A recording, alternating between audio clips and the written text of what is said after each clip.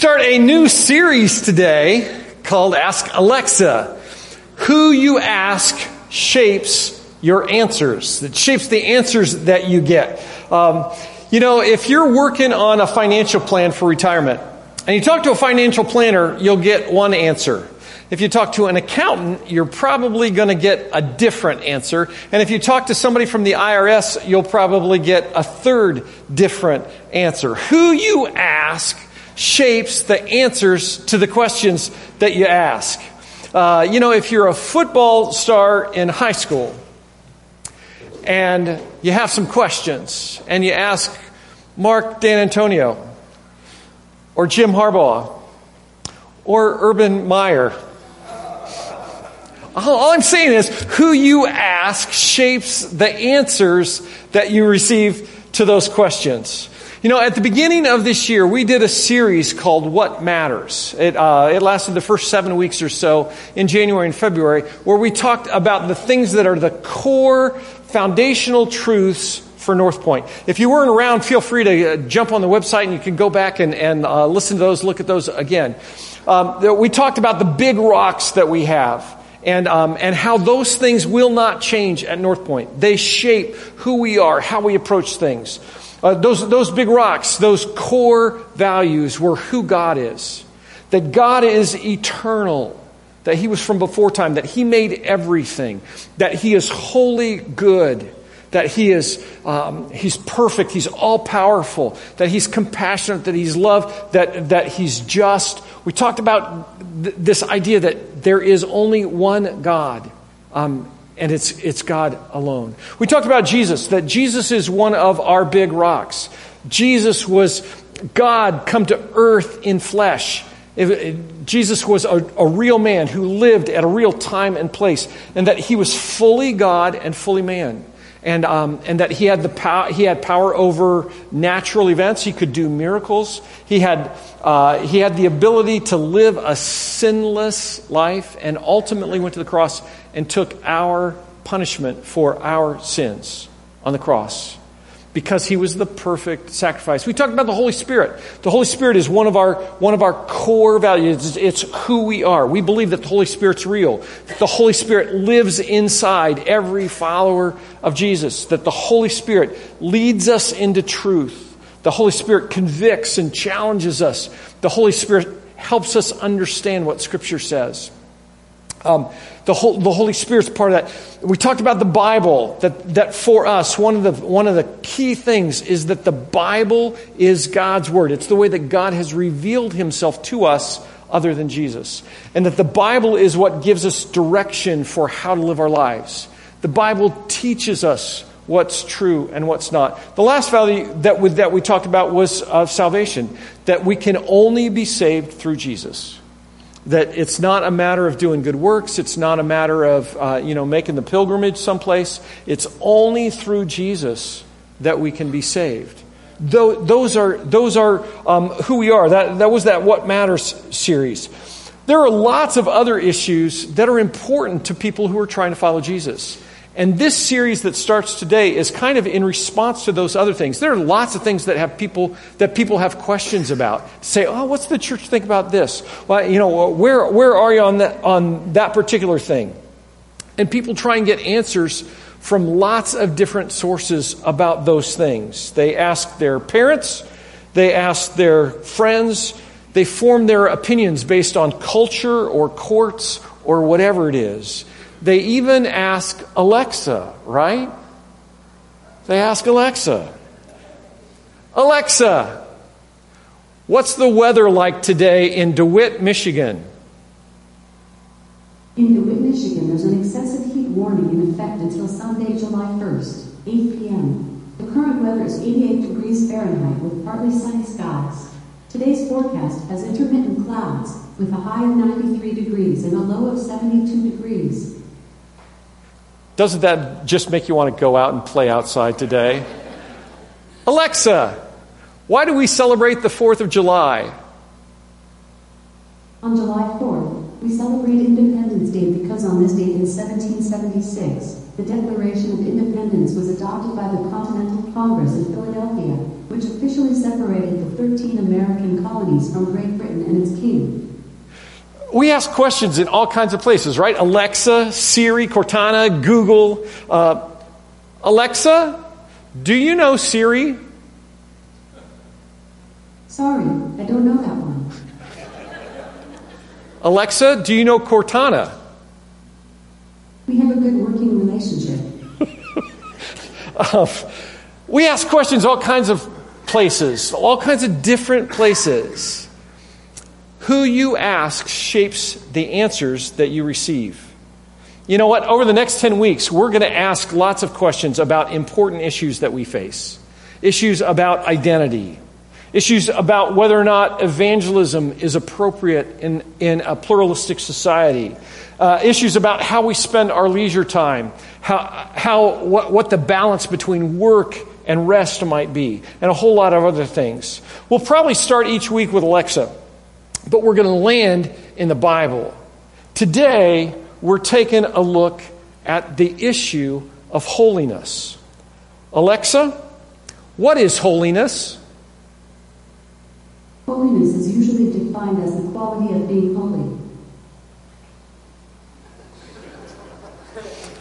That helps a lot, doesn't it?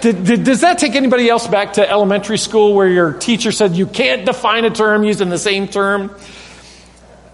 Alexa, what's the definition of holy? Holy is usually defined as psychiatry, a psychological disorder of thought or emotion. Alexa, stop. Holy is usually defined as psychiatry, a psychological disorder of thought or emotion. Alexa, stop. Illness. That was the wrong definition, Alexa. Who we ask shapes the answers that we get. We can get wrong answers, right? The question that's really there for us today, that starts everything, is what does it mean to be holy? What's it mean to be holy? It depends a lot on who you ask, right? If you ask some people what it means to be holy, they're going to say being holy means going to church. It means reading your Bible. It means having large sections of Scripture memorized. For some people, it means that it's being holy is defined by what kind of clothes you wear, where you go or where you don't go, by what you say or what you don't say, by what movies you watch or don't watch. Others would say holiness is defined by whether or not you drink caffeine and whether or not you have special underwear, right? Some people would say that being holy involves fasting during Ramadan and kneeling 7 times a day and praying towards Mecca. Some people would say that being holy is taking a vow of chastity and serving the church. Some people would say being holy is having the curls and wearing a yarmulke, having a big beard and wearing a prayer shawl. Some people would say that being holy is defined by how well and how many times you say the Our Father or Hail Mary, whether or not you use birth control. When the Bible uses the word holy, it means to be set apart from the world, from everything else, and from the mundane. When the Bible and the words in the Old Testament and the New Testament, in the original language use the word holy, it means to be pure. It means to be consistent, never changing. It means to be like the nature of God. To be holy means to be consecrated to God. J.I. Packer says that to be holy is to be separate in both contrast and distance from everything except God. To be separate, to be in contrast, in both contrast and in distance from God. In practical terms for us, let me just say this, and this maybe would be better at the end of the message, but just kind of hang on to it. What's it mean practically to be holy? It means that we say no to sin. It means that we avoid sin, that we choose to not go that path. It means that we're like Jesus, that we really do what the bracelet says. WWJD, what would Jesus do? That's a question that we ask. It means that we pursue love and kindness. It means that we have a heart of mercy and benevolence. It means that we live with this pure heart for God.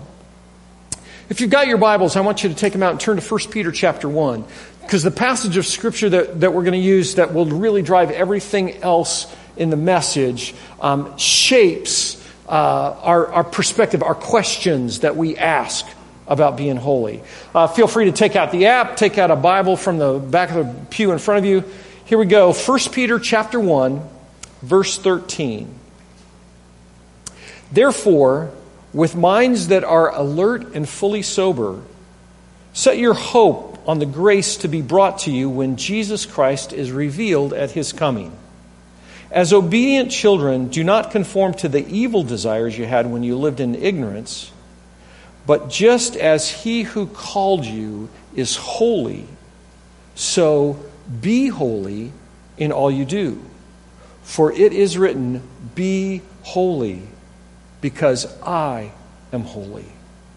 If you flip over a page or just a few paragraphs down to 1 Peter chapter 2, verse 1, it says, God's doing this work. Rid yourself of all malice and all deceit, all hypocrisy and envy and slander of every kind.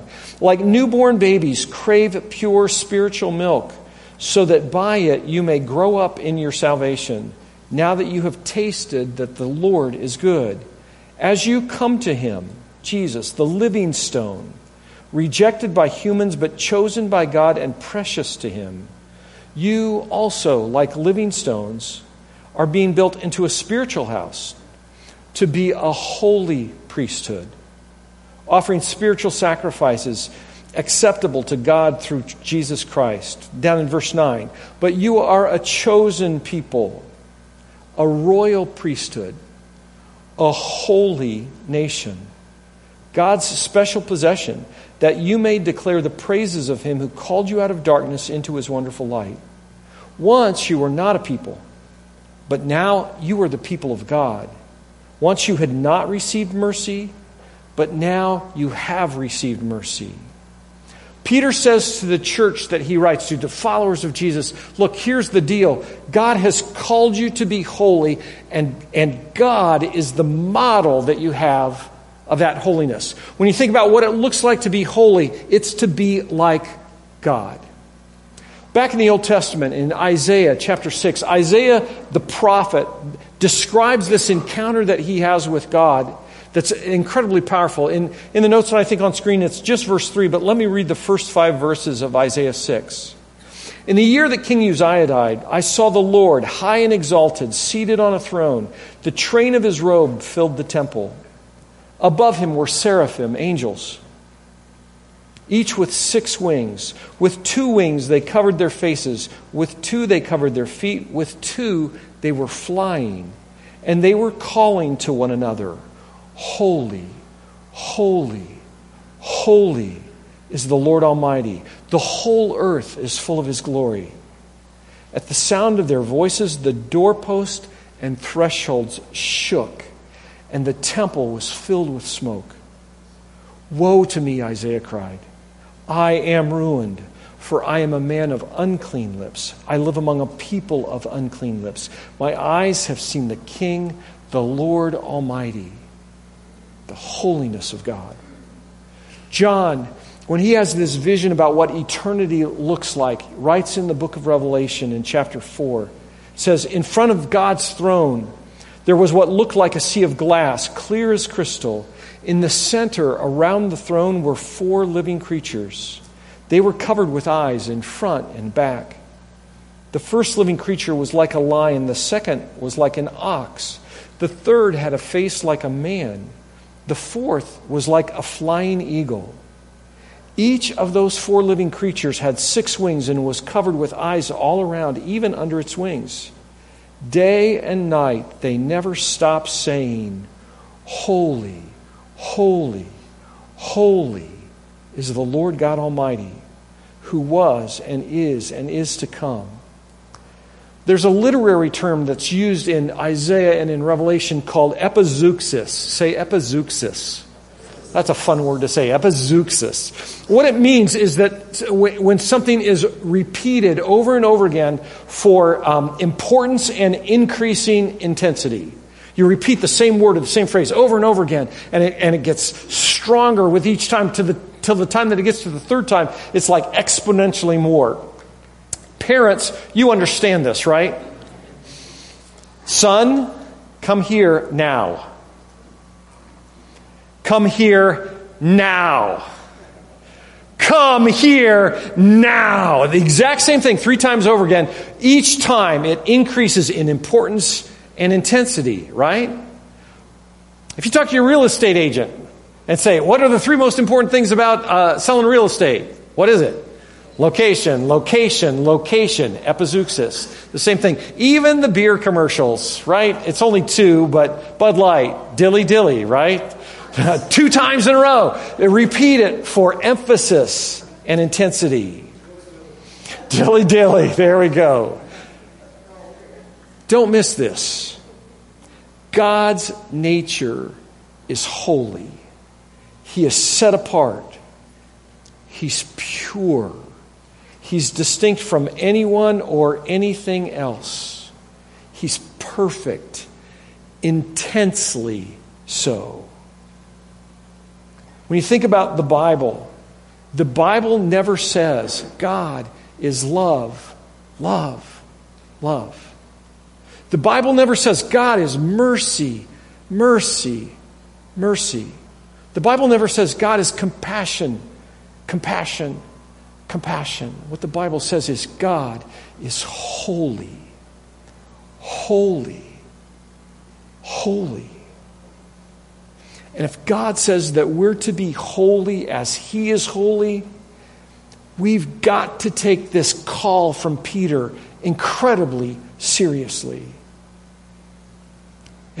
If we're going to internalize what it means to be holy, this is not some small issue. This is a big deal for us who claim to be followers of Jesus.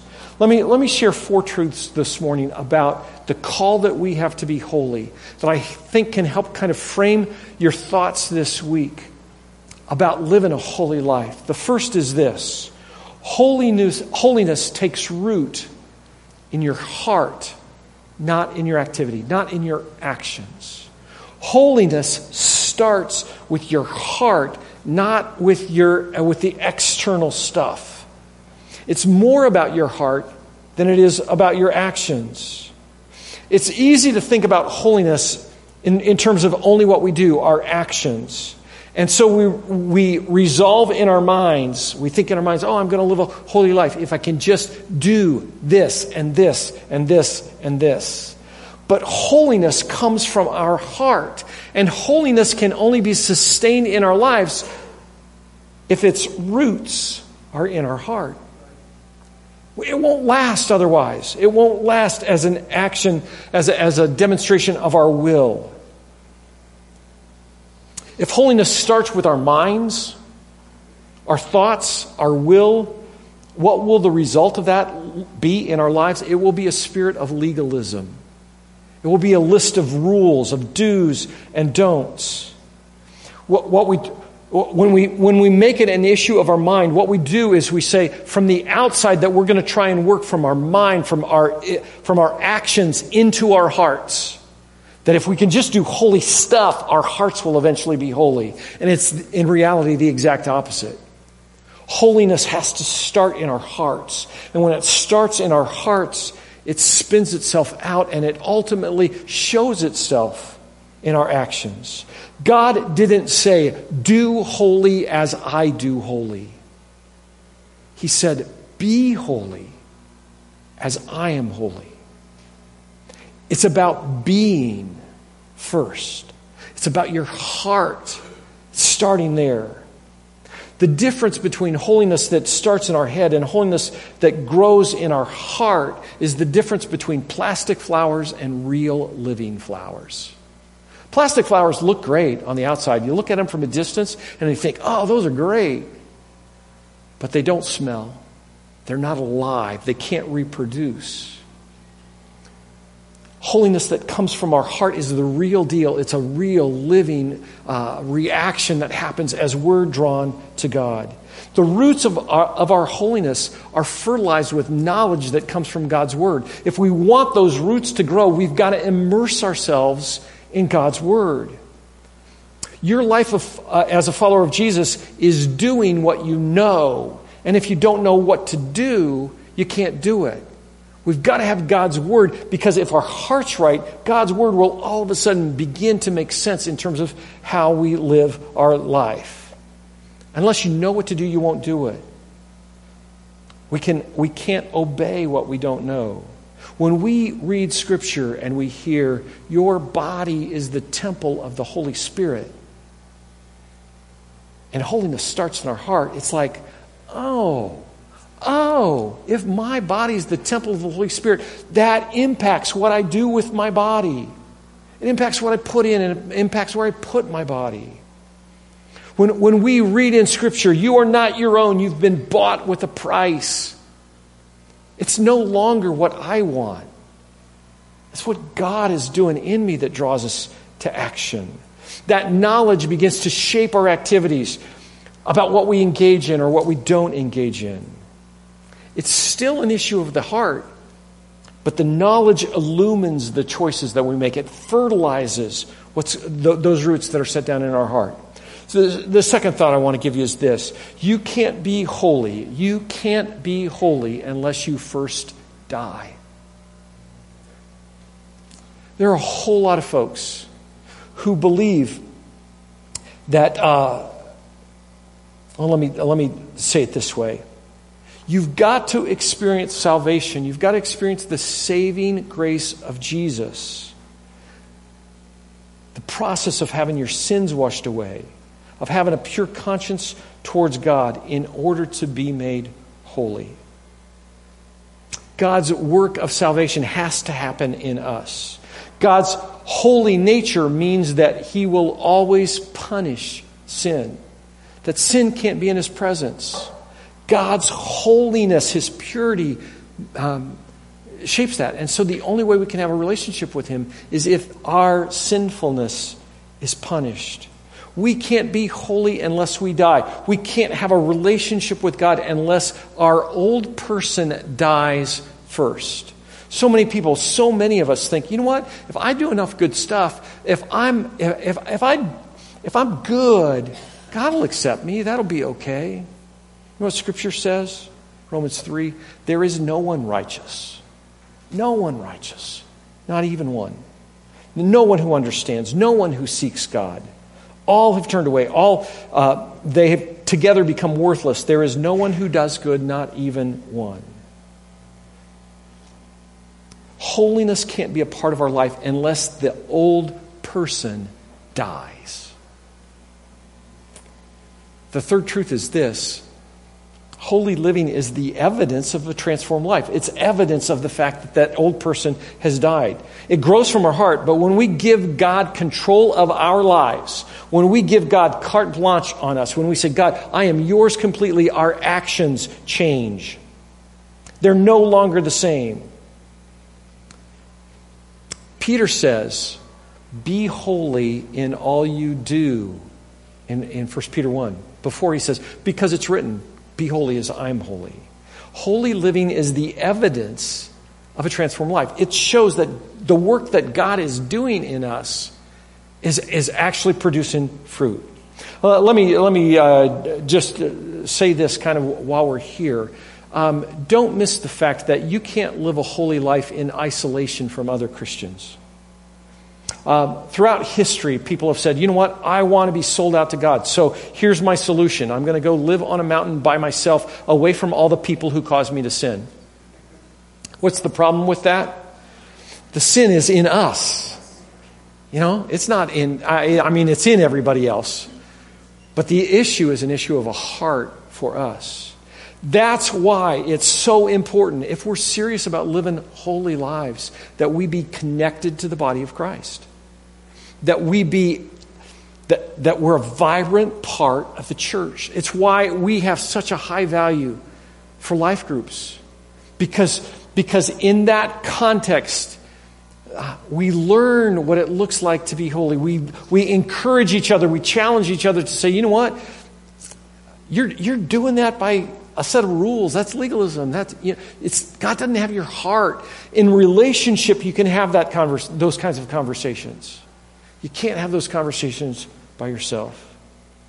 And don't miss this. As we think about holiness being evident in our life, God is the one who gives us the power to be obedient. It's not anything that we can do on our own. When we're saved by Jesus, when our lives change, when the old person dies, God puts His Spirit in us, and the power to live holy lives comes from His Spirit living inside us. Philippians 2 says, it's God who works in you to will and to act in order to fulfill His good purpose. When we're talking about holiness, it is God. God is the one who enables us to get any place close to that because of the work that He has already done. The fourth piece, as we kind of sort through this, really kind of wraps back around into the first point that I wanted to make. It's this: our motivation to live holy lives is solely and entirely to please God. It's not so that people will look at us and say, "Oh man, they're really holy." It's not just so that we can say, "Oh, I've been obedient. I've checked the things off the list." It's so that we can please God. It's more than about putting your head down and blasting through and saying, "Oh God, I'm going to do this for you." It's more than about being a good soldier and following orders. The purpose of pleasing God, the purpose of the result of holiness having a part in our life is so that we can please God. Most families that have ever had little kids can look back to a point where that child did something that had been taught. And they look up at their dad and say, "Daddy, I did good, right? I did good." And the dad surrounds them, swallows them, and now he's like, "You did great." Our desire to be holy is so that God wraps His arms around us. And we say, "I did good." And He says, "Oh man, you make my heart pleased." Because our holiness is driven not by a list of rules, but by a heart desire to please Him.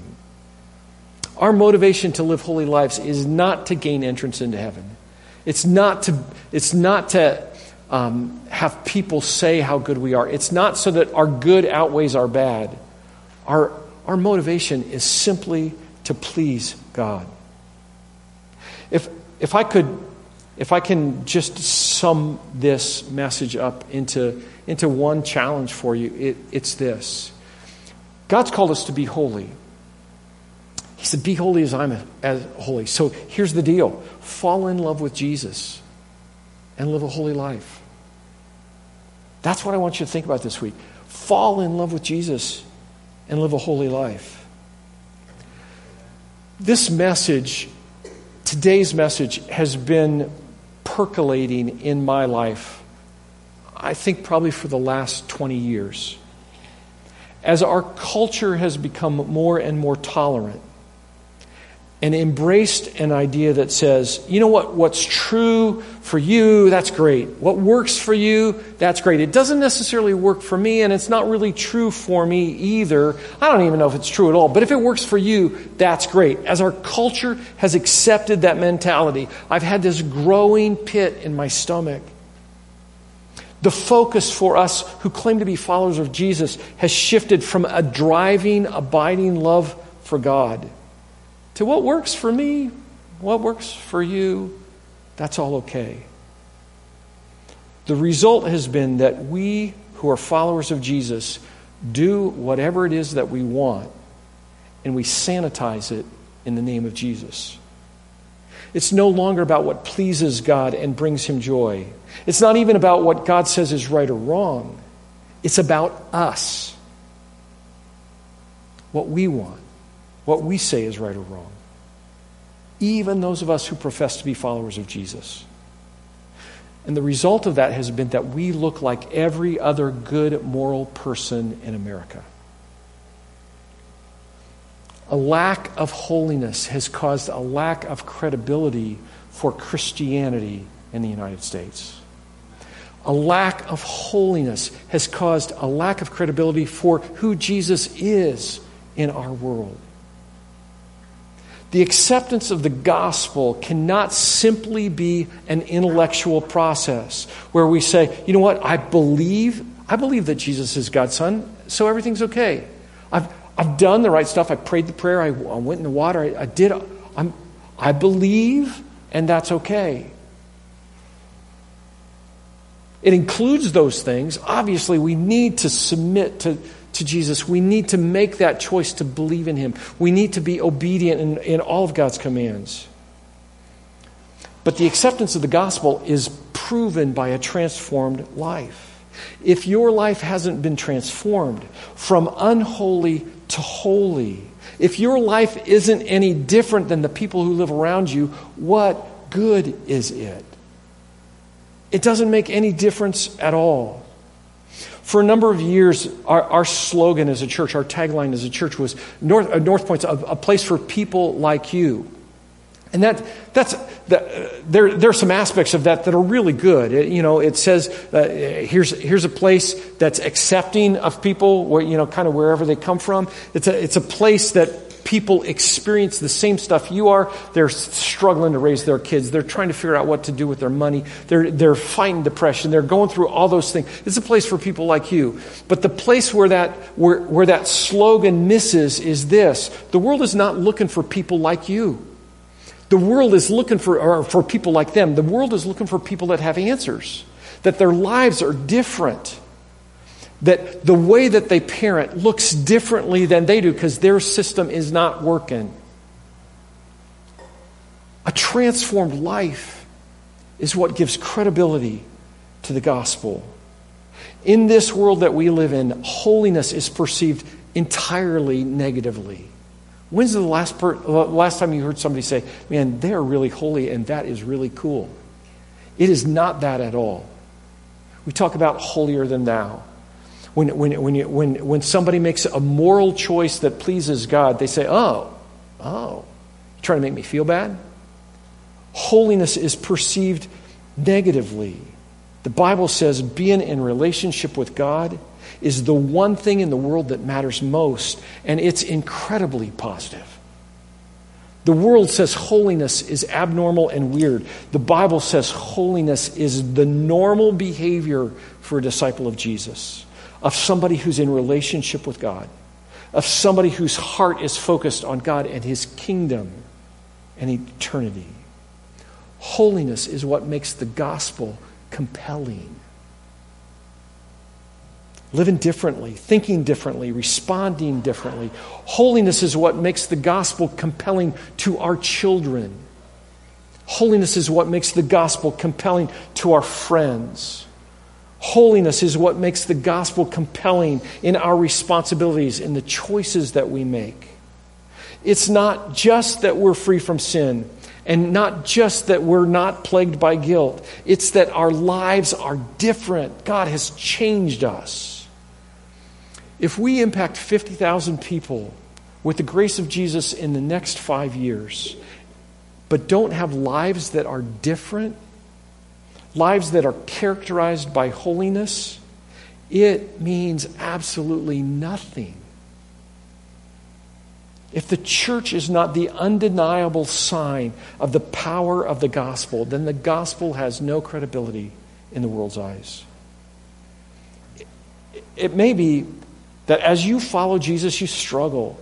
You want to be a Christian, but you're not you're not happy, you're not fulfilled. You don't have any sense of what John wrote about in John 10 when he said the abundant life, the life to the full.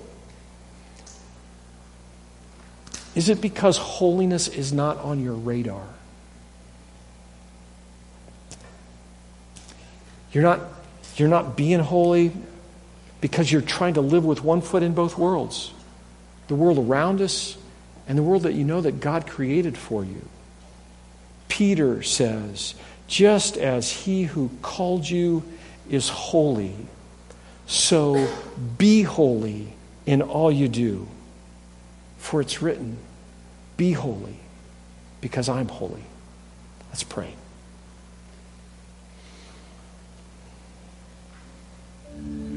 God, my sense is that we are desperate for this message this morning.